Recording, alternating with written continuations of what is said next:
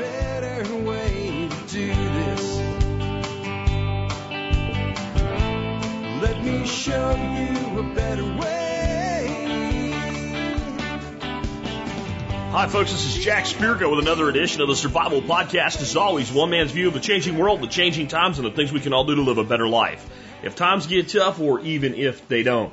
Today is January the 9th, 2018. This is episode 2142 of the Survival Podcast, 2142. And it is called 21 Unique Things I Will Be Growing This Year. After a hiatus from annual production, did some here and there, but I mean, not really heavily like I did, back in the day when I started the show. I went into perennials really heavily and focused on that on my property for a few years and working with the ducks, and the ducks eat everything, so there's only small garden areas I could do. I am going to be ramping up annual and semi-annual and perennial annual-ish production, I guess you'd say. All that'll make sense when we get into it this year. But I decided to talk to you about 21 things I plan to grow this year, and what they are and why I plan to grow them. Some things we've talked about before, some I guarantee you probably have never heard before. I'll bet with 150,000 downloads a day, there will be less than a dozen people in this audience that will say at the end of this episode, I had heard of every single one of these plants as far as growing it for food. I think I don't think there'll be anybody who'll be like, I didn't know any of them, right? I think there'll be plenty of people who say, I knew 10, 12, even 15 of them. But I guarantee you, almost all of you are going to learn about something today you never heard about before. And that is one of my goals on this show, to bring you new information that you can use in your walk toward preparedness. And feeding ourselves, folks, is one of the best things in the world we can do to increase our preparedness, self-sufficiency, self-reliance, and individual liberty. So we'll get to these 21 things in just a bit. Before we do that, though, let's go ahead and hear from our two sponsors of the day. Sponsor of the day, number one today, is Jeff, the Berkey Guy Gleason. Yeah, you can get Berkey water filtration systems from the Berkey Guy over at his website at directive21.com. But did you know you can get a lot of other really great stuff for your preparedness needs? Yeah, Jeff's got a lot of really cool stuff for your long-term preparedness and your self-sufficiency walk. He also is the number one dealer for Berkey water filtration systems in the country. Number one. There's a reason, because he works his ass off. That's why. And because he does so much volume with Berkey, he has some of the best deals you can get on Berkey products. If you do not have a Berkey in your home, I'm not going to say you're wrong, but I am going to say you really should consider adding one. We just had a boil water advisory about a mile away from my house. Now, it didn't affect me because I'm on a well, but the city water for the little town of Lakeside, just a bit away from me, I saw it all go down on next door. People freaking out for 2 or 3 days and had to boil their water, and it's not safe, and now it is, and is it really? And well, they said it's okay, but you should still probably boil it for another day, and I know that kind of crap. Again, I want to point out something. When you get a notice that says, hey, we recommend you boil your water for the next 2 days, week, whatever it is, the problem was there before the notice came. It's almost never the case that they're like, oh, gee, there's a problem, and they get that notice out immediately, and did you hear it? So the only way you can know that the water you're drinking is always safe is to take responsibility for your own water filtration. The best way I know to do that on cost per gallon over time is a Berkey water filtration system, and I wouldn't buy a Berkey from anybody but the original, the one and only Jeff the Berkey Guy Gleason at directive21.com. Next up today, we have Safe Castle Royal, the original Survival Podcast sponsor. The guys that have been with us, we've been on the air about 9.5 years now. They've been with us about 9 of them. 9. They have an amazing discount program that costs $29 a year. You can get it for life for free as an MSB member. That's the kind of supporter that they have been since day one. Vic Rontal put together an amazing company. They've got an amazing lineup of self-sufficiency, self-reliance items over at Safe Castle Royal. They're kind of like the Walmart of self-sufficiency in a way. You should check them out because they've got it all. Safecastle.com. Remember, if you're an MSB member, check your benefits section and get that free lifetime discount membership to almost everything that Safe Castle Royal sells. And with that, let's take a look at the year in history for this episode. We're up to the year 88, Revenge and a Revolt. Contributed by David Verne. At the beginning of a campaign season, Julianus leads the Roman army across the Danube into Dacia. The Romans push deep into Dacia and meet the Dacian army at the pass of Taipei, the site of the defeat 2 years ago. To inspire his men, Julianus orders his soldiers to paint their name and their centurion's name on their shield in order to more easily identify legionnaires who distinguish themselves in combat. This incentive must have worked because the Romans smashed the Dacians, and Decebalus, the Dacian king, begins to build barricades across the road leading to his capital. I'm going to mess this one. Samigestusa. Dacian armies begin falling back to defend the capital, which is Samigestusa, okay? And the Romans set up camp for the winter and prepare to besiege the capital in spring. The Romans were victorious, but were delayed by problems on other fronts. During the winter of 88 and 89, the governor of the Upper Rhine, Semitunius, has launched a revolt with his 2 legions. He has paid the Chatti, the German tribe who Domitian had attacked, to help him in the rebellion, which took place in the winter so that Chatti could cross the frozen Rhine. Domitian orders all loyal legions to march on the rebels and crush the rebellion. A unheard of January thaw melted the Rhine and cut Semitonius off from his German allies, and the governor of the Lower Rhine, Lucius Maximus, is able to crush the revolt and execute Semitonius. News of the revolt quickly spread across the northern frontier, and many tribes took advantage of the distraction to raid Roman territory.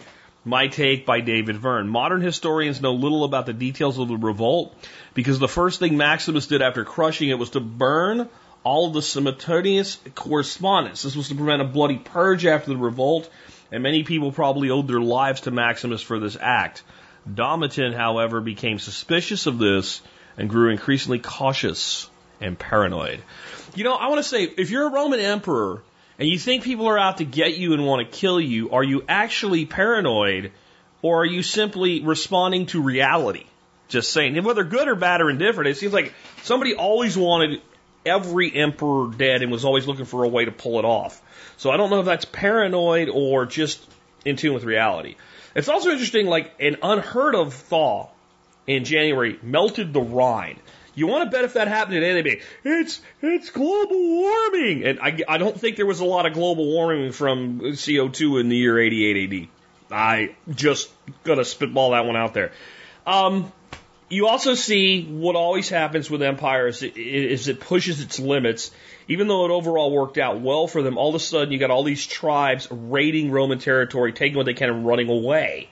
This is how you defeat large armies, small raiding parties, and you haul ass. Right? That's what starts happening because of this. And then the concept that Maximus burned the communications to prevent a purge in the revolt. Why do you think he would do that? Probably trying to keep a lid on things and realizing one of the things the Romans did right, if you want to, when I say right, I don't mean it was the good thing to do. I mean it was from the standpoint of effectiveness.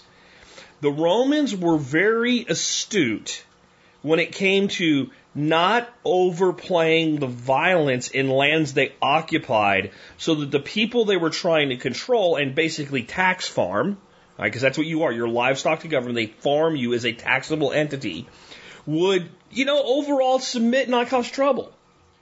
And, there's nothing like a bloody purge to kind of piss people off. When somebody like slaughters your brother, in the streets with a sword, you kind of get angry. And it would seem like powers today might learn from that, but we just don't seem to. History isn't always repeating itself, but it does always seem to rhyme, does it not? All right, with that, let me remind you real quick, you can help support the show by joining the Members Support Brigade. And I want to make an apology and tell you I'm willing to do an exception, which I never do on sales. I ran the sale. It was $30 a year for life, for as long as you maintained your account. Last night I was riddled with emails toward the late part of the evening saying the code's not working. It's supposed to work till midnight.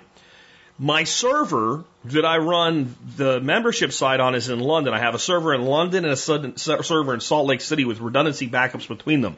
Right? 2 is 1 and 1 is none. And, nothing like, an ocean to separate 2 servers to keep your redundancy up.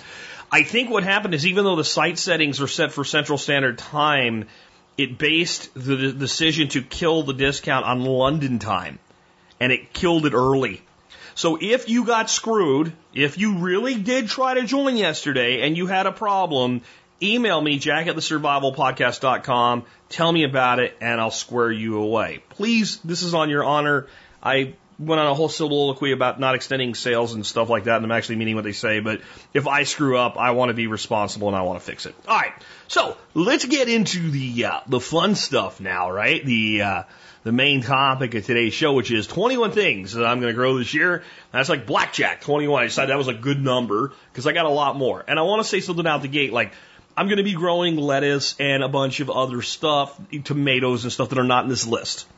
This is not all the things I'm going to grow this year. This is 21 unique and different things that maybe, you wouldn't think of, or maybe like some of these things are thinking like, oh yeah, I forgot about that. I used to grow that all the time. And then when I moved here, I kind of stopped doing it and stuff like that. So it's the unique, unusual things in most instances, or at least maybe a way of doing it that you hadn't thought of, or a reason for doing it that you haven't thought about before.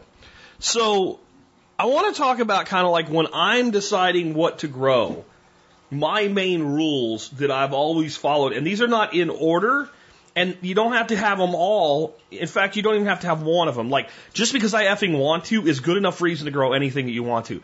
But here's some things I always try to tell people when they're trying to figure out what to grow within the space that they have. First of all, grow what you like to eat. There's no sense of growing something that you can grow radishes in 25 days or so if it's right at that right part of the year where it's cool enough but also warm enough, and be picking them in 25 days. If you hate radishes, don't grow radishes. So start out with what you like to eat. Grow what's expensive to buy. I mean, some of the stuff in the stores in the time of season where you would be harvesting it is, even for organic, is stupid cheap. Now, if you have the room, the space, the time, whatever, to grow everything, just do it. But if you're making a decision, look at how expensive is this. Grow what you can't buy, or something that's hard to find, or you got to go to a special store for. Like one of the things I'm going to grow this year is bitter melon.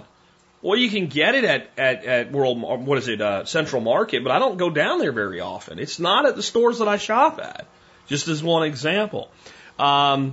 Grow things that store well with little to no effort. I'm not going to mention butternut squash today in the list, so I'll use it as an example, but butternut squash will store for 6 months or more with doing nothing. You just set it on a shelf. So if you can store something really, if it dehydrates well, if it freezes easily, if anything you can store either with little work or almost no effort whatsoever. I store sweet potatoes in the dirt that they grew in. I just leave them in there and pull them out as I need them through the winter. Would be another example. Grow things that are perennial or that self-seed. You'll hear about some stuff today that's perennial and some stuff that self-reseeds. That once you get it going, it just kind of comes back on its own. Grow things with more than one use. You'll hear about some of those today. Like, what can you do with it? Like, if it produces 2 different edible products, or does it do something like improve soil fertility and produce an edible product? Or is it a product that produces an edible product that also provides a landscaping beautiful component and attracts things like hummingbirds and pollinating insects? Does such a thing exist? Yeah, you'll hear about it today. Grow things that have little disease or pest pressure.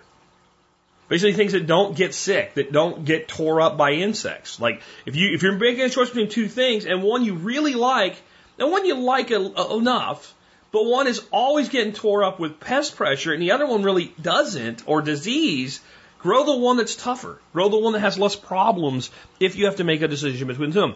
Grow honey badger plants, right? Everybody's seen the video. Honey badger don't give a shit. If you've never seen this video, it's hysterical. Just go to Google and type in honey badger don't give a shit and you'll find the video. But there are plants that are not only like resistant to disease and pests, they just don't care. They handle drought, they handle moisture, they handle heat, they handle cool. They just don't care. They die to the ground when it gets to a certain place, and then the root stays alive, and then when the conditions are, they just come back. Like, that's a honey badger plant. And if you can find some that meet any of the other criteria, like you like to eat it, then, it's a good thing to think about growing. Grow things that allow you to interplant in layers. So can you get more into the same space because you find something that's more of a ground cover, more of a tall plant, and plant them together, right? Basic permaculture gilding, but actually thinking about that.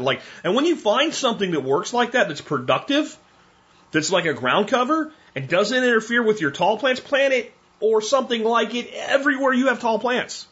Why wouldn't you? try a few new or weird things each year. If you're a gardener, I think just every year you should buy some shit you've never heard of it before. You're not sure about it. You don't know if you'll like. You don't know. You just throw it in the ground and see what happens. And grow things that are superfoods if you can. Things that are really good for you. And to me, the more of those, and you don't have to write them down or nothing, they're all in the show notes today. The more of those you can tick the box for.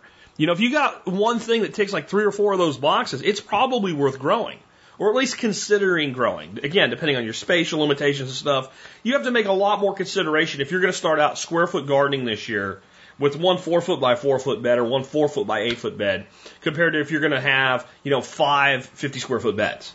Like you have a lot more free. Are you going to interplant throughout your property? You're going to interplant throughout your landscaping and stuff like that. Then, it all gets easier the more space that you have, right? So on deciding, what to cut out, because you have to cut less out. Let me talk a little bit about why to grow more than just the usual suspects. Everybody, tomatoes, peppers, cucumbers, right? I mean, like everybody grows those things.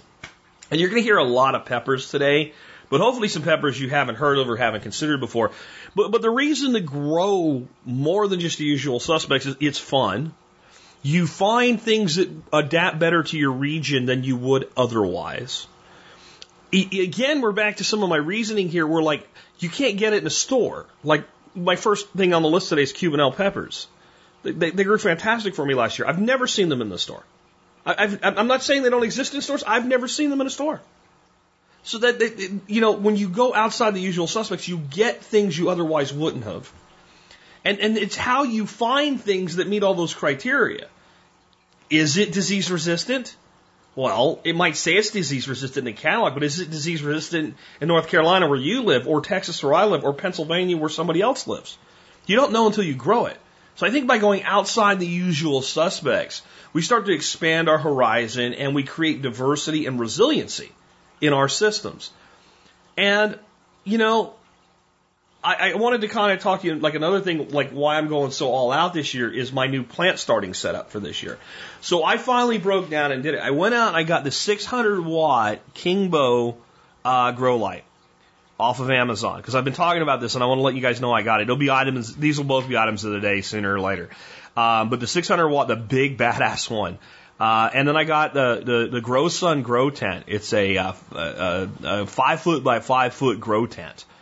And, man, I've just got a few things in there right now started, but it is just the best response I've got to starting seeds early ever. And I'm kind of stoked about it. So I'll have links to both of those in the show notes today if you want to kind of emulate that, because, I know a lot of you have bought the 45-watt Kingbo lights that are they're like $30. This thing's like $100-something bucks, this 600-watt light. But, man, the difference is night and day. Those 45-watt lights, if you get them down close to the plants, they're still great. I'm using them inside the tent, underneath the table that the main plants are sitting on. I mean, so I still love them. I'm just saying, like, it's amazing what happens when you step up in the quality of your gear. So there you go. So let's talk about the things I want to plant this year and why. Number one, Cubanelle peppers. Now, this isn't a new one for me. I grew 4 Cubanelle pepper plants last year. And I made an attempt to save them during the frost this year, and it just didn't work. I think I lost all the peppers. Peppers are actually perennial, and if you dig them up and bring them inside, you can actually overwinter them. But I don't think they made it with this crazy cold as it got, and as the limited effectiveness of the greenhouse that I had them in. But Cubanelle peppers, I grew them in my aviary in one of my wicking beds. The plants grew 5 feet freaking tall. There were peppers everywhere. They grew up through the hardware mesh out of the aviary, had peppers on top of the aviary. They just were, they tasted great. And what they kind of look like is almost like a chili pepper, but they're a sweet pepper. And they have, if you've ever had like a sweet banana pepper that has kind of like, they have a sweet pepper taste, but then they have kind of this, I don't know, kind of lending toward a sour bitterness, but not a lot. Like that type of thing. They've got kind of that mix of that in there. No heat whatsoever. They come on a light green color, and then they turn kind of a bright green color, and then they turn a beautiful orange blush, and then they go to a total red. And they're good all the way through that. They're a great slicing pepper. They look amazing on stir fries. Because they're a long pepper, you just cut the top off, pull the seeds out, and slice them in rings. Especially when they're red, man, they just look awesome in the stir fry presentation. And again, they just grew. They grew and they grew and they produced and they produced and they produced. And they did better than any other pepper that I grew last year, including jalapenos and things like that. So I can't see not growing them again. And they are generally available in garden stores as started plants if you don't want to buy your own seeds. By the way, I have a link to a seed supply for everything on the list today. Some are some of our partners in the MSB. A lot of it's Baker Creek because they have, at rareseeds.com, because they have a lot of things nobody else does. I've reached out again to Jerry Gettle, who's the owner there, about possibly doing a discount for you guys. They talk, whenever I talk to them about it, they kind of, oh yeah, man, that'd be me. And then they just, they fall off, right? Like, I don't know if we're not important enough or whatever, but like, we don't have a right to a discount from any company, right? So, they do good work. So they get a lot of links. Cause again, they have stuff nobody else does. Any Seed gets quite a few links. Victory Seed has been a very loyal support of us. They get some links of the stuff they have. But a lot of this is like outside that realm altogether because I just want you to know where you can get it and take a look at it. So Cuban L peppers, again, there's a link there. The next one is an example of like having to go completely off the reservation. I don't know a single seed house, like a Baker Creek, a Victory, Seed Savers Exchange, anybody. I have not Burpee, you name it, right? Territorial, Underwood Gardens. None of these people have High Mowing, Peaceful Valley. I've not been able to find them anywhere. Detal peppers. Detal peppers are the heat almost of a habanero. Not quite, but they're hot. They have a very fruity thing going on, though, and a real sweetness. And they make incredible, like, pepper pastes and sauces and fermented things, especially if you cut that heat with things like carrot and stuff to mellow it down, or even bring in other sweet peppers with it to dilute it down. You don't need a lot of them because they're hot. They are a Florida original. No one's really exactly sure where they came from. No one's really exactly sure how they got to Florida. There's a whole bunch of mythology around it, but they damn near grow wild in like the St. Augustine area. Again, peppers being perennial, if they don't get a freeze, they just keep growing like a bush. So parts of Florida, it doesn't freeze. Not every year anyway. And in those places, they're, short-lived perennials. I found a guy that sells them on eBay. I have a link to his little blogspot site. He's been growing Detal peppers for 25 years. He sends you a couple packets of seeds, some instructions, some recipes, all kinds of cool stuff. And Detal pepper is something I really think you might want to look into if you're a pepper head. And we're gonna go right through all the peppers here first, and then we'll go to other stuff. Just so you know, we are front loaded with peppers. I learned about these initially from Chef Keith when he was living in Florida, and he did some stuff with Detal peppers. But this is one of those ones I think a lot of you, if you're not from Florida, you probably, not definitely, but probably haven't heard of them. And it's a whole cottage industry, and there's a reason, because they're really good, but they are really hot. Very similar to Detal peppers, lemon drop pepper. These look almost like a Detal. Detals kind of look like if you took a habanero and straightened it out a little bit and shrunk it down to make it kind of like a wrinkly Tabasco. All right, I guess the best way I could describe it. There's certain habaneros that actually do have more of this shape. Instead of that kind of little mini bell shape, they have kind of a long tubular shape, and they're still a pretty small pepper. That's how Detals look. Lemon drops look a lot like that. They're a lot like a yellow Detal, I guess is one way to look at it. Why am I growing those? I'll be honest. I couldn't find Detal pepper seeds from a trusted source at first. And I was ordering some stuff from, I think, Baker Creek in this case. They had these lemon drop peppers. They looked a lot like Detal peppers, and so I went ahead and ordered them. I think they might make an interesting meringue with the Detal pepper for a hot pepper sauce or a hot pepper chutney or something like that. So that's just one that you can look at, especially if you're ordering, and kind of why I concluded them. If you're ordering from seed catalogs and you're trying to keep your shipping down, you will be able to find these from several different sources. Where the Detal, you're going to have to go to a private individual to get them, from what I've seen so far. On the same note, this is from the link I have is to Baker Creek, rareseeds.com, for this pepper, habanada. What is a habanada? Habanada is a heatless, no heat at all, habanero. Intrigued? I am. I've grown a pepper called Xavery in the past. Xavery is supposed to be the first heat-free habanero from a company called Burpee, right? One of the most famous long-term seed houses in the country, Atlee Burpee Company. I'm going to tell you something about the savory pepper from Burpee. It is not a habanero that's not hot. It is a mostly tasteless little red pepper that has a novelty use. And that novelty use is it looks like a burning hot bitch of a pepper. It really does. And you can put some on a plate and dare people to eat it and they won't. And you can pick them up and throw in your mouth like cherry tomatoes and freak them out. I tried it 2 different years in a row. I tried growing them from seeds. I tried growing them from plant sorts from Burpee. It is not even a good sweet pepper, in my opinion. They're not that prolific. They don't have much flavor to them. It just sucks. So I'm going to give these habanadas a chance. A habanada is also a product from, again, Baker Creek. And these were, selectively bred to be a heat-free habanero. And if you look at them, they're a little more tapered and pointed than your typical habanero, but they look like a habanero. They don't just look like a hot pepper. They look like a habanero, and they have that beautiful orange color. These were bred by a guy named Michael Mazurik. And it's a product of natural breeding techniques. And it has, I haven't tried it yet, but, and the reviews I've read seem to bear this out. It has the floral fruitiness that makes habanero so awesome. And yet it's not hot at all. Even the seeds aren't hot. And this is making like a big hit on the culinary scene, apparently.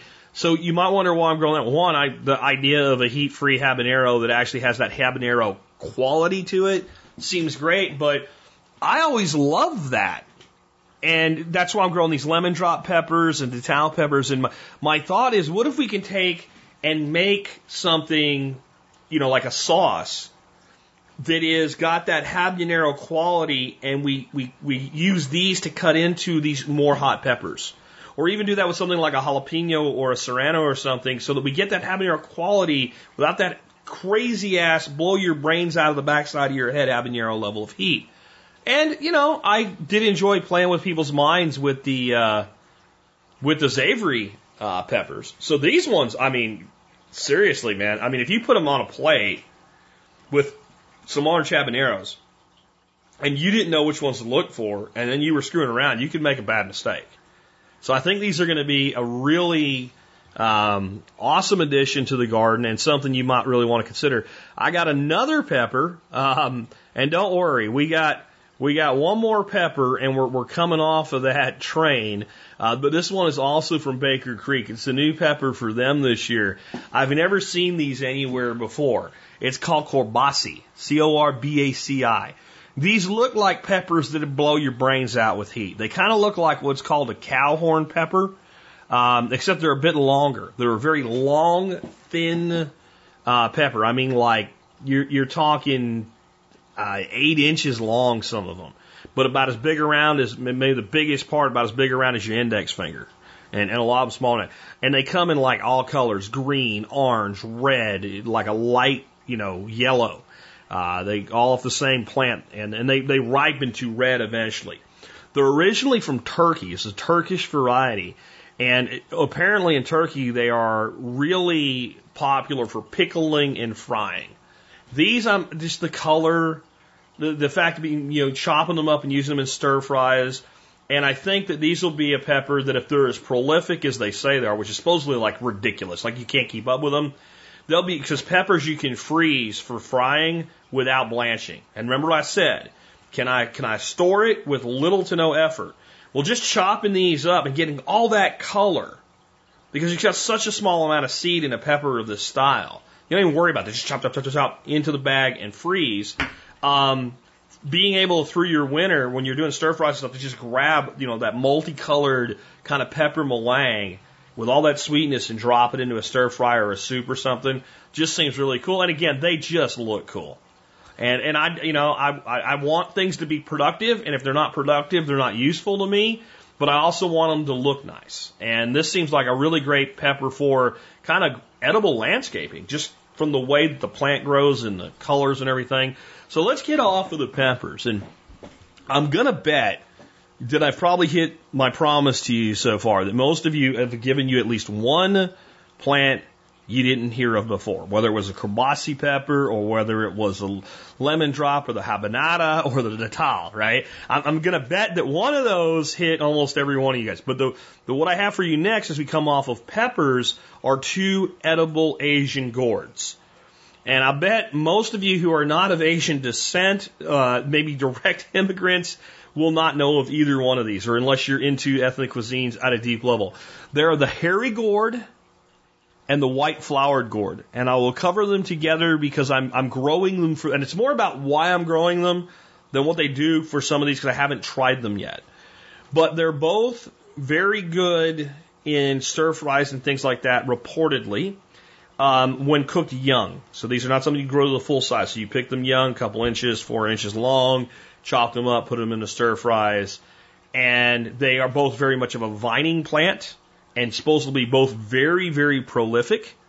They're also supposed to be both almost completely disease-free and disease-resistant. And I grow a lot of cucumbers, but by midsummer, we get enough of the cucumber beetles with the mosaic virus. I really kind of, I go from having cucumbers coming out of my ass to no cucumbers. And then that space the cucumbers were in is empty. I'm going to try to success these guys into that space this year and grow them elsewhere in case I'm able to find some cucumber varieties that are more resistant. But kind of to take that space over in the summer, because of course, as a gourd, an Asian gourd, these grow best in the heat. So I'm going to be growing both of those. Now, here's the thing. I heard about these through guys, I do so much research to find out things that, I can bring to you that you didn't already know. And I found both of these through researching basically Asian culinary stuff that is unknown or unusual. And I went all over trying to find seeds for them. I could find, here and there. And I found one source, an Asian dude out of Florida, I think is where he's based, that sells the seeds for both of them on eBay. And I have a link, and this is the vendor I bought mine from. It was a large amount of seeds for the price, and he did a great job. They were here within a week when I ordered them. Good seller on eBay. So again, hairy gourd and white flowered gourd. These both kind of sort of look cucumber-ish, but they're not cucumbers. They're gourds. Best eaten cooked and into stir fries and soups and things like that. Next, another Asian plant that many of you probably have heard of. This is going to be one that people either love or hate, I've found. It's called bitter melon. It's grown a lot in the south of Japan. It is considered a superfood and a longevity food. The place where they consume more of these than any place in the world also has one of the longest lived populations in the world with the lowest amounts of disease, though I'm not going to give it all to bitter melon because there's a lot about the way those people live in general and eat in general that supports that. But I remember the first time I had bitter melon. My old business partner, Neil from London, kept talking about this stuff, and I'm going to make some, mate, and bring it in. You'll try it. You'll probably hate it. It'll be, some people like it, some people don't. Well, he brought it in, and he did like a basic stir fry with a little bit of like a soy thing going on with it, and it is bitter. It's like not a little bit. There's a sharp bitterness to it, but I really like it. And it is another one of these plants that's extremely disease resistant, very prolific, and something you don't just find every day in the store. So that might be one you want to check out. Next one, kind of dancing around cucumbers with no cucumbers on the list today, but dancing around and going there, is the mouse melon. Now, I grew these in Arkansas. Some of you may remember the pictures I posted.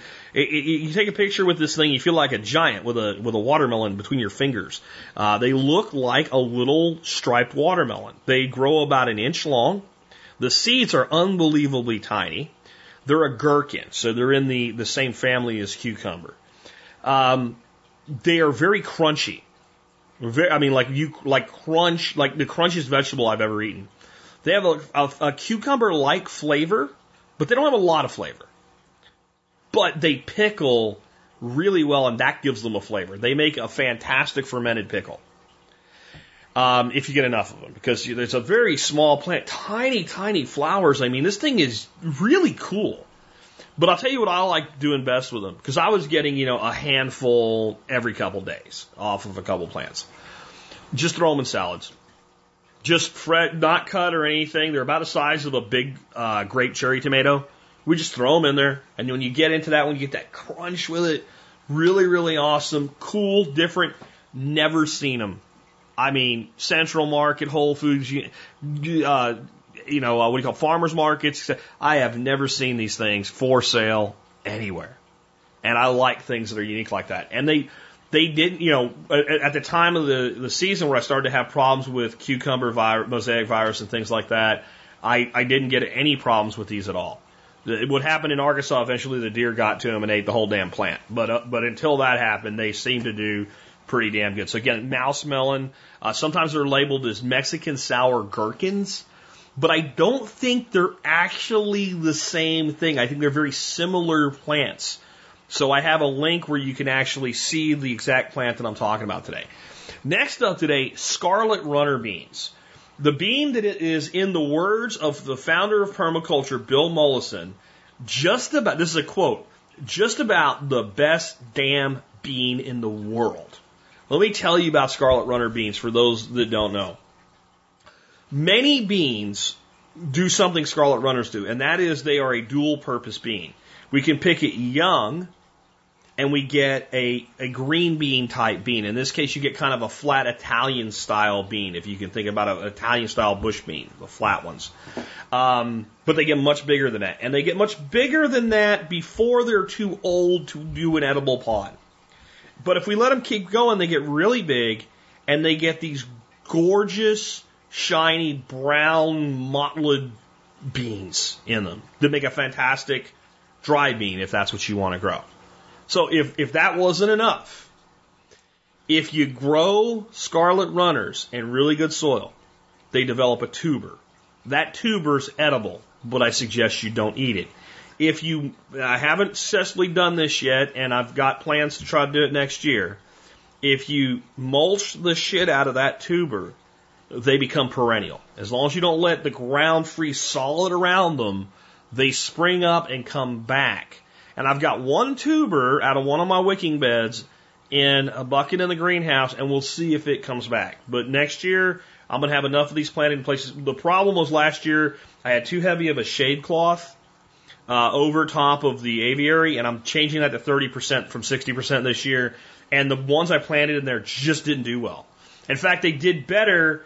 And here's the thing. I know it works because it got so shady in there, they basically died, and they were looking sad, so I just cut them off at the ground and let other things that were doing better do well in there.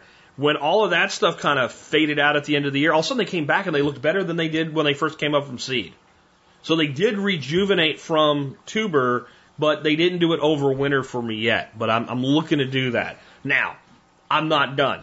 So now I got a bean that works as a dry bean and a shell bean, and a bean that is perennial and will come back if we mulch the ground around it in many, especially zone 6 and above is supposedly where the magic cutoff is.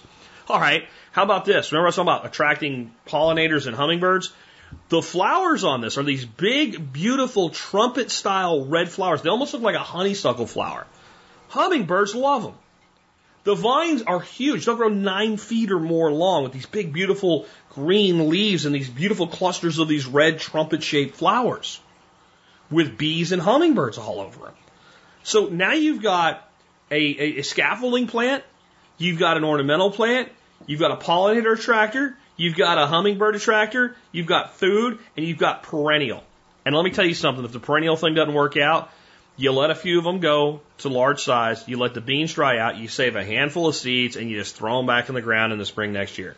It's probably one of the easiest beans in the world to self-propagate. It's not going to be doing a lot of cross-pollinating with other things. It's going to be going gangbusters when most of your other beans are kind of fizzling out for the year because it's going to get so much activity with hummingbirds, and it's a deep flower. It's going to get well pollinated in its own air from its own plant, so you're going to have a great repeatable result. And it's just something I think everybody should be growing if you want to grow beans at all in your system. On beans, though, I am going to try something I haven't grown before. I have grown what they call Asian long beans or Asian noodle beans in the past, the green ones. I'm going to grow basically red noodle beans this year. These things grow up to a yard long, They're a little bit smaller around than like my pinky finger, so probably a smaller person's pinky finger. So they're a long, thin bean. They can be grown and saved long enough to where you can get the little bean seeds out of them as a dry bean, but they're really more of a stir-fry vegetable. You know, you pick 4 or 5 of these things and you chop them up, and that's enough for a stir-fry for you and you and a spouse. You pick 6, 8 of them, and it's enough for you, your 2 kids, and your spouse into your stir-fry with other stuff. And I've always found in my cooking that the more colors I use, the more appetizing the food tastes and appears. So by going to a red, because there's plenty of green stuff to go in stir fry, go into a red, we add yet another depth of color. And my understanding is they taste about the same. But red noodle beans, I have a link to that. The next one is a plant that I grew extensively the last 2 years. I'm in love with it. If there's a plant that I'm in love with growing, it's the Japanese red or purple sweet potato, depending on who calls it what. This sweet potato is a light golden white color flesh, and it is a bright purple, almost red skin. And if you did want to peel it for whatever reason, if you just simply washed it and scrubbed it hard with like a rough pad, it will scrub the peel right off. The peel's that thin. It is, once you get your starts going, you make, if you have your own potatoes, you can make your own slips, or you can buy plants. And when I bought plants, the first year I did it, I had to buy plants for it because I didn't have any potatoes to make slips from. They looked pretty sad when they got here. I put them in water, I put them in shade, and I rooted them further. And then I put them out into the ground, and they looked okay. It took about a week for them to really adapt. I kept a lot of shade on them because it was already pretty hot in the year. But once they took off like nothing I have ever seen before in my life. And you could make as many more slips. Once you get a good healthy vine, cut a piece off. It takes a couple days to start rooting. You stick it somewhere else and it goes. And it goes, and it goes, and it goes. I had them in all my wicking beds growing up over the side, trailing down so that the quail and the bantam chickens could eat them, and it worked perfectly. As they got far enough to the ground where they could reach them, they ate them, and then they grew back. And then they ate them, and they got like a little chain going down there. The greens of all sweet potatoes are edible, but these are exceptional. They taste like spinach when you saute them. I don't eat the stems. They're a bit too woody for me. But we'd cut, a couple big long vines off, pull the leaves off, throw them in a stir fry. It tastes just like spinach. So remember I said about things doing more than one thing? I also said about being able to plant 2 things in the same area and have them not interfere with each other and actually help each other. This is a trailing ground vine. Everywhere it touches, it roots and it keeps going. So any tall plant, like a pepper or whatever, you can plant this tomatoes in with it. And then at the end of the season, pull your tubers up. Or do what I do. Leave them in the ground and go pull them as you need them until next spring. And a lot of times you'll start having shoots show up and they'll winter over. I've had them winter over twice for me now. It's the most successful crop that I've grown outside of water spinach, which isn't on today's list. And once you have some, you just need to keep a tuber or 2. And next year, you set it in a little tray of water. It starts to form slips. You grow your slips out. You root your slips, and you replant it. And honest to God, if you have good, healthy, viable tubers, you can just throw one in the ground and keep it well watered, and it'll start growing, and you can pull slips out of the ground and just move them wherever you want them. It is one of the most fantastic plants, and I'm happy to say one of our supporters does offer the plants for it. It's Victory Seeds, and you can get a 10% discount on all orders at Victory Seeds, and I have a link right to where those plants are. And not being a dumbass, I've already ordered mine from this year, because even though I'm going to be making my own, I generally order 25 slips to share and to hedge my bet against something going wrong with my tubers. There's not a lot of people that sell the Japanese purple, and again, you got to be careful. There's 2 different quote-unquote purple sweet potatoes. One, they're referring to the flesh is purple. And those are not what I'm talking about. I've never grown them. I have nothing bad to say about them, but they're not what I'm talking about. And the other are, they call them Osaka. They have a bunch of different names. So basically, it's a very thin purple to red skin potato with a white flesh that's of Asian descent. This is the one you want if you want what I'm talking about. It's what Victory Seed Company has.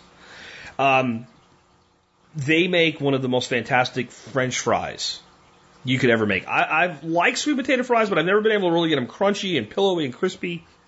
I make them fantastic, and they get better if you do what I'm about to say. But these sweet potatoes, cooked this way, if you do this once, you will grow them for the rest of your life. What you do is you cut big old steak fries out of them, leave the skins on, there's no reason to peel the damn things. Take them and put them in about 350-degree oil. I like to use peanut oil for frying these things, but whatever oil you use for deep frying. And I like to use a wok because you use a little bit of, like a quart of oil can do a lot of deep frying in a wok and keep getting reused. And so you put them in there and you fry them.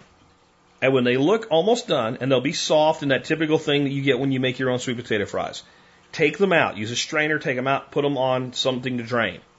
Wait about 10 to 15 minutes for them to cool down and drain of that fat, and put them back in a second time.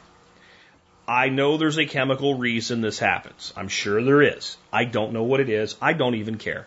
I don't care. I know cooking science. I really like cooking, the science behind cooking and all. But there's sometimes like something works just so well, I'm just going to pretend it's magic, even though I know better.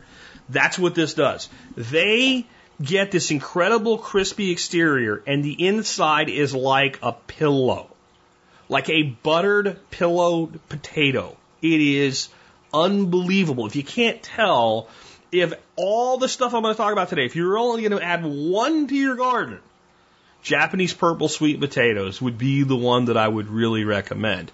The next one, another thing out of Asia, daikon radish. Now that's one that I bet most of you have heard of, used as cover crops and things like that. I'm going to tell you that I'm not a massive fan of daikon radish. I've done some fermented, and it's pretty good. I've done slivers of daikon fermented with Jerusalem artichokes in a lacto fermentation. And that made the Jerusalem artichokes even better. And by the way, if you ferment the artichokes, you don't fart your brains out after you eat them. I'm just saying. But I had a happy accident occur when I was using daikon as a cover crop. And that was, you let them go until they go to seed. Well, when they go to seed, first of all, they put these little white flowers on, and there's bees and insects all over them. It's like, great, okay, cool, that's good. But also you start seeing all these little seed pods on them. And they look like a little green bean. A little tapered green bean, about 1.5 inches long, and, not very big around, about as big around as like a number 2 pencil. So, I'm one of these people, like, I will try anything unless I think it's going to make me sick or hurt me. And sometimes I'll even give it a little try and see if that's where it's going or not. So one day I'm out and I take one of these seed pods and I kind of open it up and see the seeds like develop but not harden it yet and all. I smell it and that's this really light radish aroma. I'm like, I wonder. So I popped it in my mouth and I ate it. Then I ate like 4 more without mashing them up first. Like, these are really good. So I started putting them into salads. And again, I'm not a guy that likes, I don't grow, if you'll notice, you won't hear cherry bell radish or French radish or breakfast radish on any of my lists. I'm not a radish guy. This is such a mild radish flavor. More like when you grow like microgreens. So then I'm looking at these things going, this would have to stir fry up nice. So I took a handful in the house before I put it in anything else, just to kind of taste it by itself. And just got some hot oil in a pan and just give them a quick stir fry till they turn bright green. Holy crap! I'll grow daikon for what it does as a cover crop, for what it does as a root crop into the soil, for what it does to bring insects in, and I don't even care if I eat the root. Those seed pods are freaking gold. They belong on gourmet menus. They're that awesome.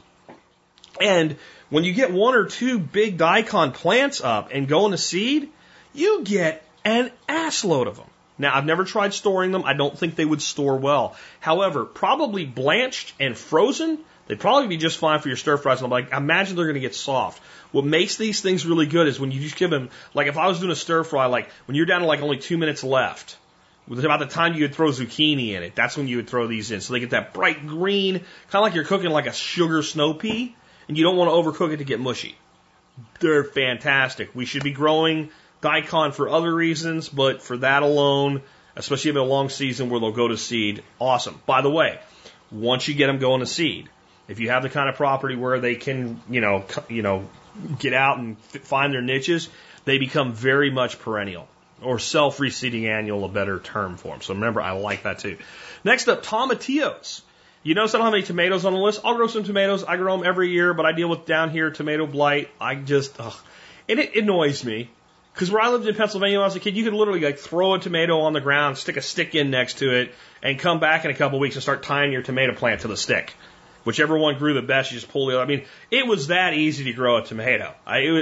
When I started growing tomatoes down here, they look really great at the beginning of the year, and then you get a little bit of brown on the lower limbs, and you're like, whatever, and you prune it off, and then all of a sudden, it's just like coming up like a cancer, killing your beautiful tomato plant. What the hell is this nonsense, Yeah, even being a lifelong gardener as a kid with my grandfather, I'd never even heard of tomato blight until we moved here. But remember what I said, what grows easily? Tomatillos. They don't get blight. They do a lot of the same things tomatoes do. They make good salsas. They make good sauces. They're good in Tex-Mex cooking. They go really well with cilantro and jalapenos and other hot peppers. So grow what grows easy. And of all the tomatillos I've tried the purple ones that are sweeter and all. Good old-fashioned tomatillo verde. Just the general tomatillos that everybody grows. Those are the best ones. And I grow them because they grow.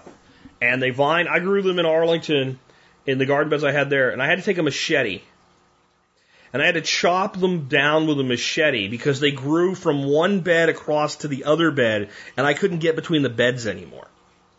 I mean, that's what you want. You want weed-like veracity in your plants if you can get it.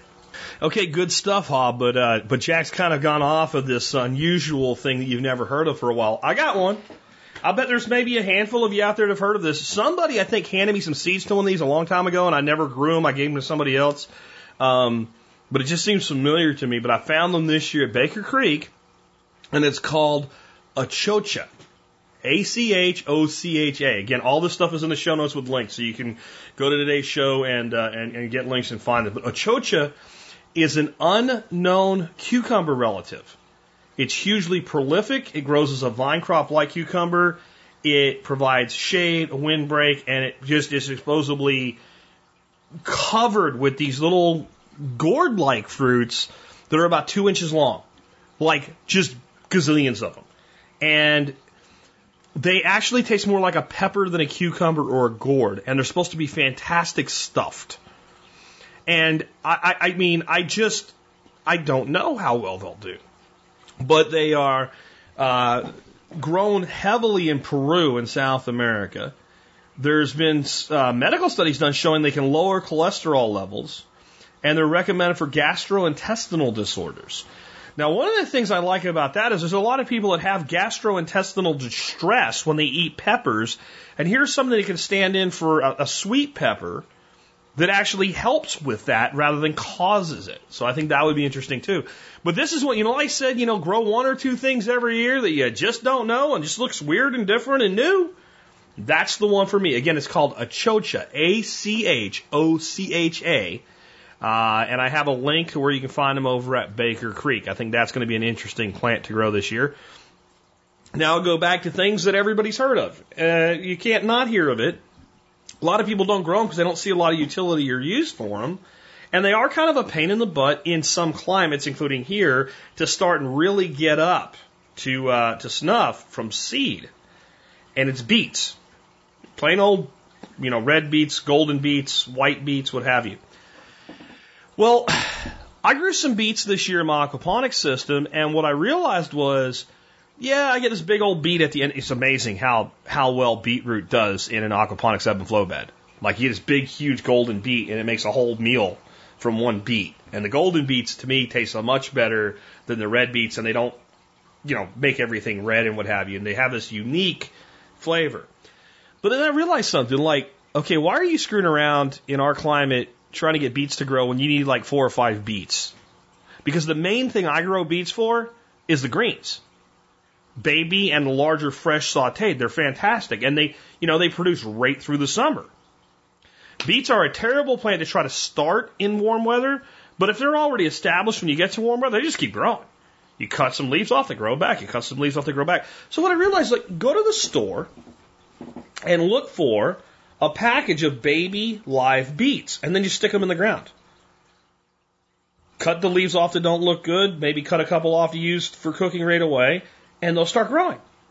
Because it's alive. It's like putting an onion set in the ground. kind of. And it starts growing. And then by the end of the season, you go from having a little beet to this thing you've cut tons of leaves off of, but now you have a great big giant beet you could either use, or believe it or not, you can overwinter them usually, and then they'll go to seed next year, and you get an ass load of seed you can broadcast. So that's one. I don't have a link because just go to your grocery store, and you might have to check out a couple different grocery stores, but look for a grocery store that sells organic, so it hasn't been treated with anything to keep it from growing, because that's the exact opposite of what you want. And, you know, they usually sell them about the size of like a really big marble or like a golf ball size. Those are perfect. You usually get like 8 of them in a bunch for a couple bucks. And that's plants. And you think about a lot of people going to the box stores every year in the spring and paying $1.99 to $3 a plant. It's just another way to look at things. Now, the next one, I'm probably going to pronounce wrong, but it's a type of zucchini that's not really a type of zucchini. It's pronounced, I'm going to try it, Zucchino rambicante, okay? Also known as trombone zucchini. I've grown this before, I've talked about it before, but it's definitely worth talking about again, and I'm bringing it back. This is a summer-winter squash. I did not misspeak. It's not a summer squash, it's not a winter squash, it's a summer-winter squash. Actually, a lot of winter squashes are summer-winter squashes if you pick them young. This one just is used that way a lot. This looks like and tastes like a zucchini. They grow really long and then they have a big bulb at the end. But they're a much lighter skinned squash than a zucchini. And hence the name trombone or tromboncino is another thing that they'll often be called. Well, the funny thing is, if you let them get really big, they make a fantastic long-term storable winter squash. But if you pick them young, and when I say young, I'm talking 2 or 3 times the size of your typical zucchini. You know, I'm talking like a foot long, and, you know, not quite big around as your wrist if you're, a full-grown adult male at the skinniest part, but maybe the bulb might be bigger than that, and it kind of extends out and gets bigger as it goes down. But you can let these things grow. They'll grow 3 foot long into a beautiful winter squash. So you got 1 plant, 2 things, right? Really, really like these, and really recommend you take a look at them. And, my thing is I try to grow a lot of zucchini because we do zucchini noodles. I've never done zucchini noodles out of these. I think I might find them more useful as just to chop up and saute and things like that, but it depends on how big they get. I'll give you a little bonus here. Regular plain old zucchini. It's a plant that, unless you have a lot of problems with squash bugs, and we do, it's really easy to grow to where you can grow more than you know what to do with. Now, here's the thing. I just said, all this stuff I just said about tromboncino zucchini. Okay. Regular zucchini, if you let it get really big, it basically is a winter squash too. I grew one last year. It was bigger around than a baseball bat. And it was a good 16 inches long. And I let it sit around like I've done with other squash to see how long it lasts. It lasted months.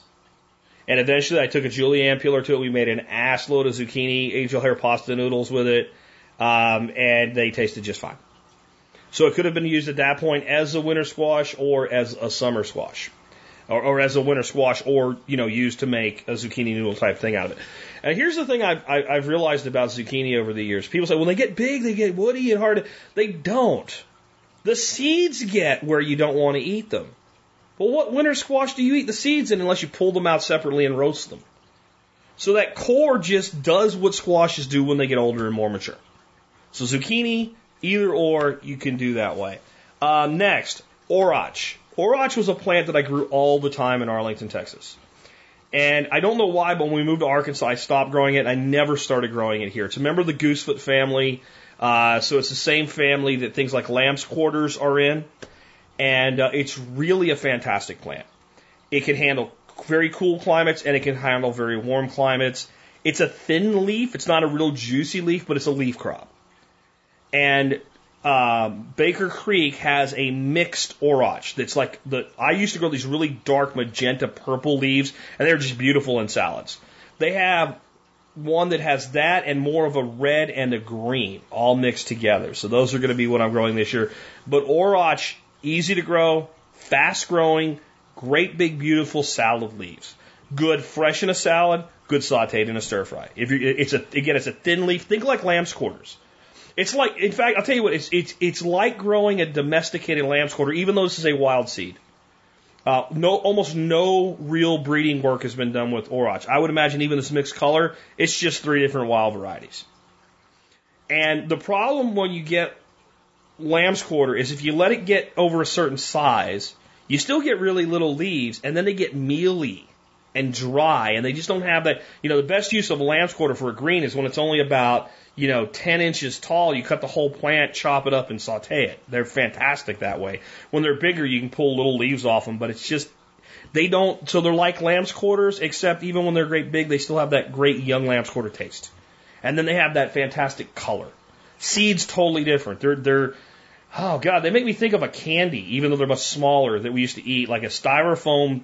We had these candies in the 80s. I don't know if they still have them anywhere around, but it was like the styrofoam little thing, and they were full of like little beads of candy. And they kind of look like that. They have like this wrapped paper thing over the center seed. But they're a fantastic, fantastic plant. Next up, one I've talked about on the show, I've even featured as an item of the day on Amazon with a seed supply, Bloody Dock, also known as red sorrel. This plant is perennial. It will come back over and over again. It will get through all but the harshest winters. Really. I don't mean as a perennial. I mean alive. I still have some of it growing that was unprotected, even with 4 days in a row of temperatures below freezing and lows down to 14 degrees. And even if the top dies back in your harsh winters, the crown stays alive underground, and bum, ba-dum, bum, bum, it comes back. In England, it is considered a noxious weed. It is a beautiful edible plant, and they consider it a noxious weed. This is something I want to grow. I want something that grows so badass that other people call it a weed, especially when it makes good food. It is beautiful. It is used by gourmet cooks as part of their presentation with like one of those plates where you look at it, you don't want to start eating because you're going to mess it up. It's just a gorgeous looking plant. It has a lemony sorrel-like taste. It's good cooked, it's good raw. The bigger the leaves get, the more they need to be cooked to be good. The young leaves mixed in a salad are just beautiful. They change the whole look and feel of a salad. Incredible taste and perennial. And propagation is best through division. So when you get a really big one, you can just basically dig it up and pull it in half and replant it.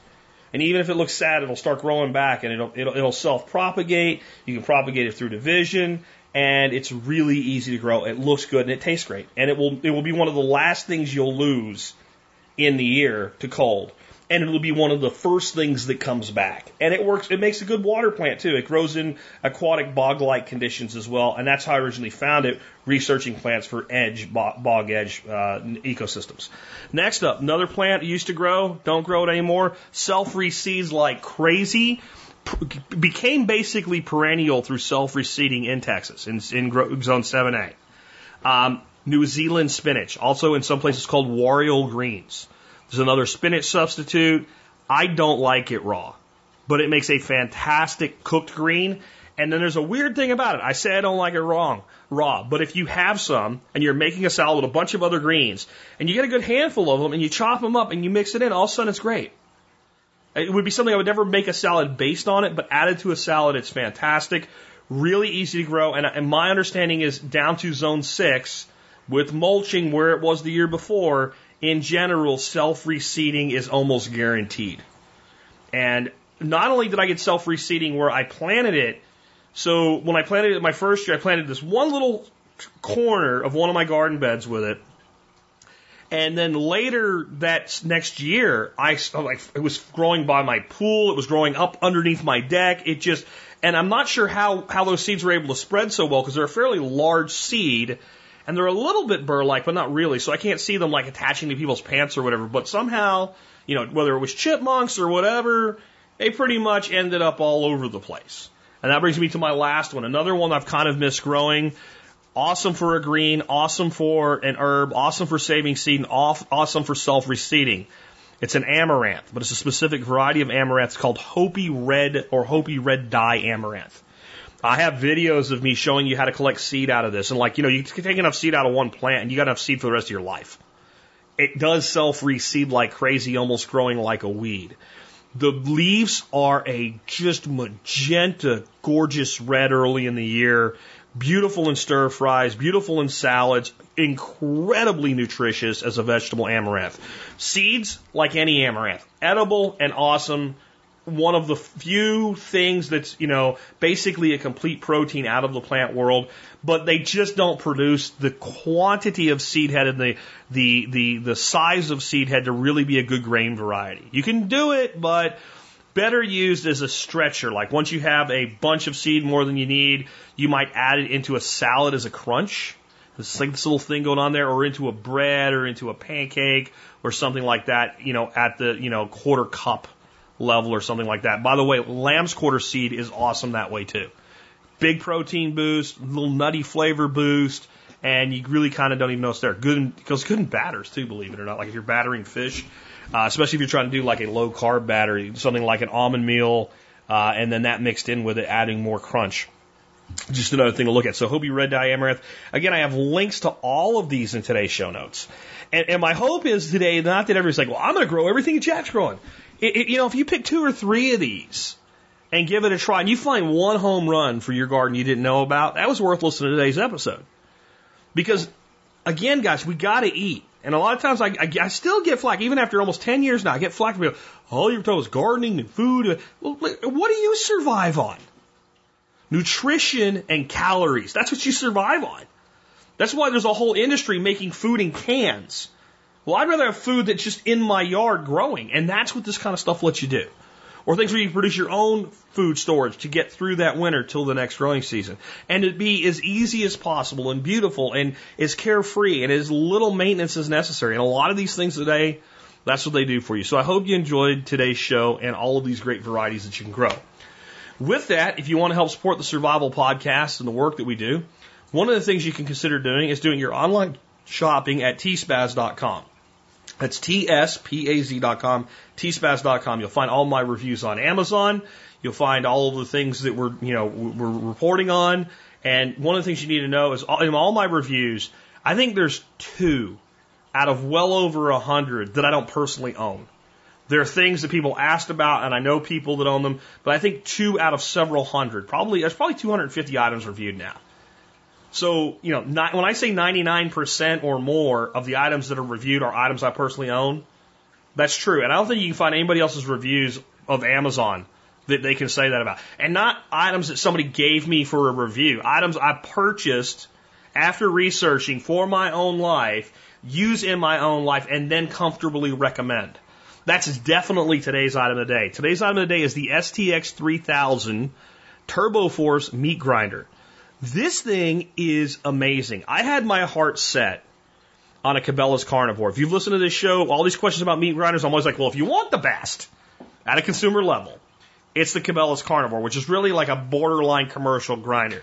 But like $500 for a meat grinder that I'm going to use to grind 2 or 3 deer or 1 hog and 2 deer a year, and then maybe use once or twice a month to grind 2-3 pounds of meat, 4 pounds of meat here and there. I can't spend $500 on it. I haven't. I can't do.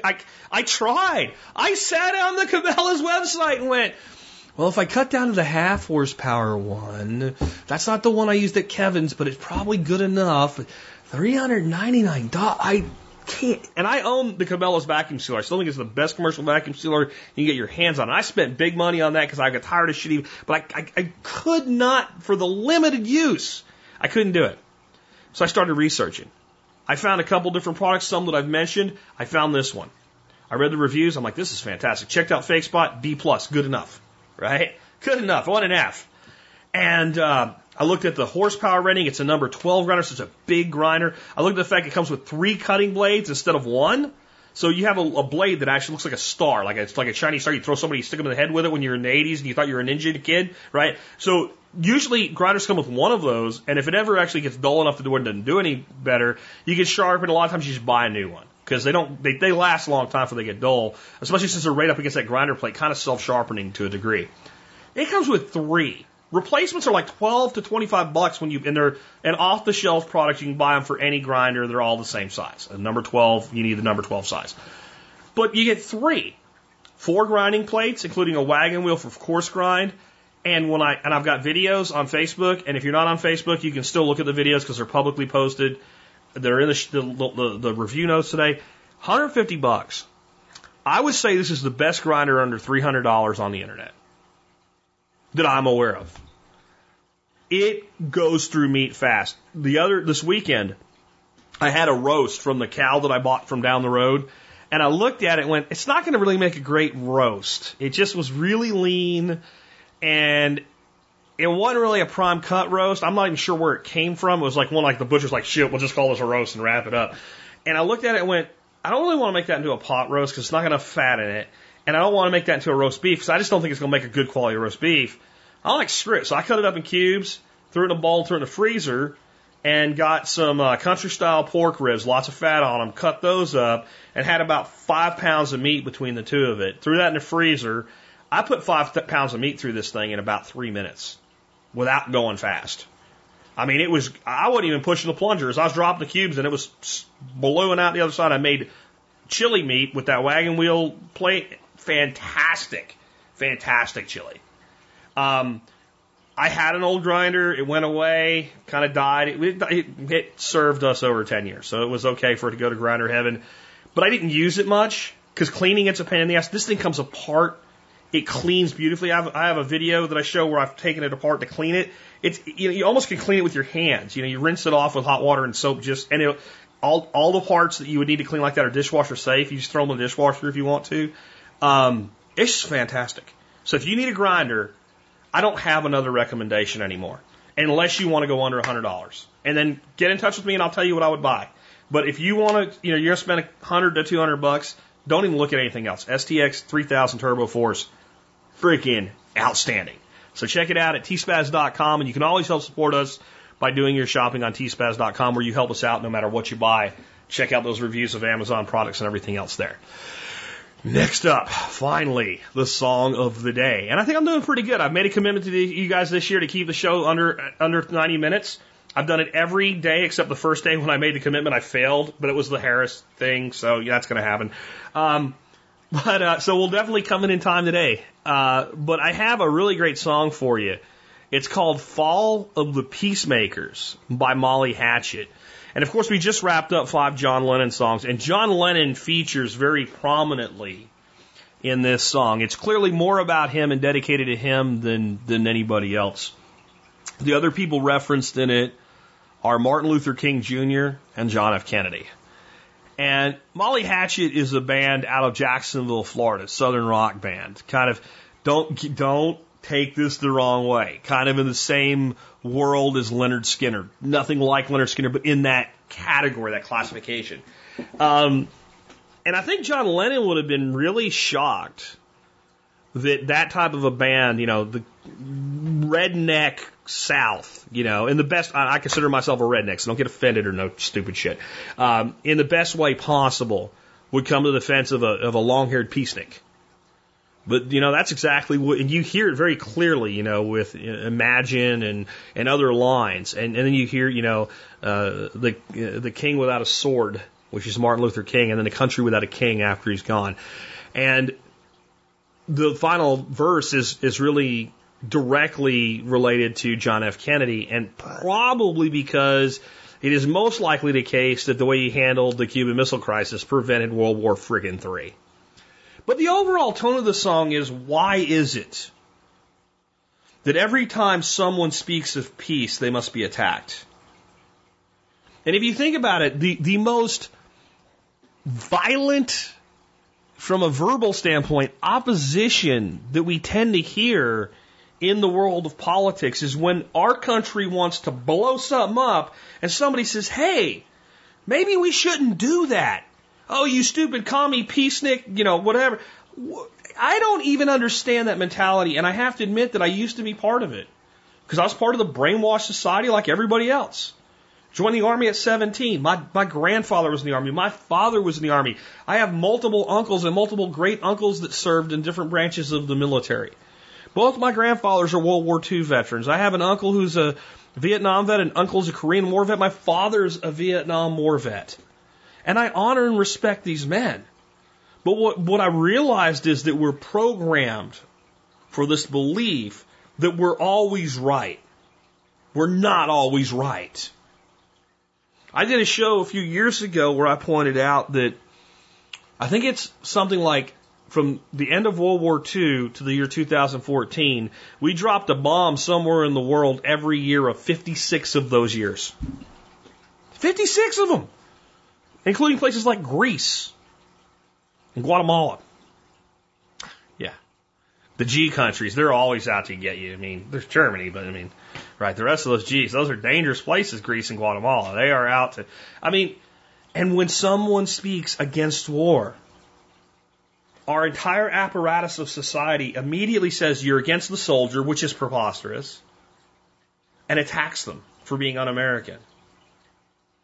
I would tell you that probably my greatest hero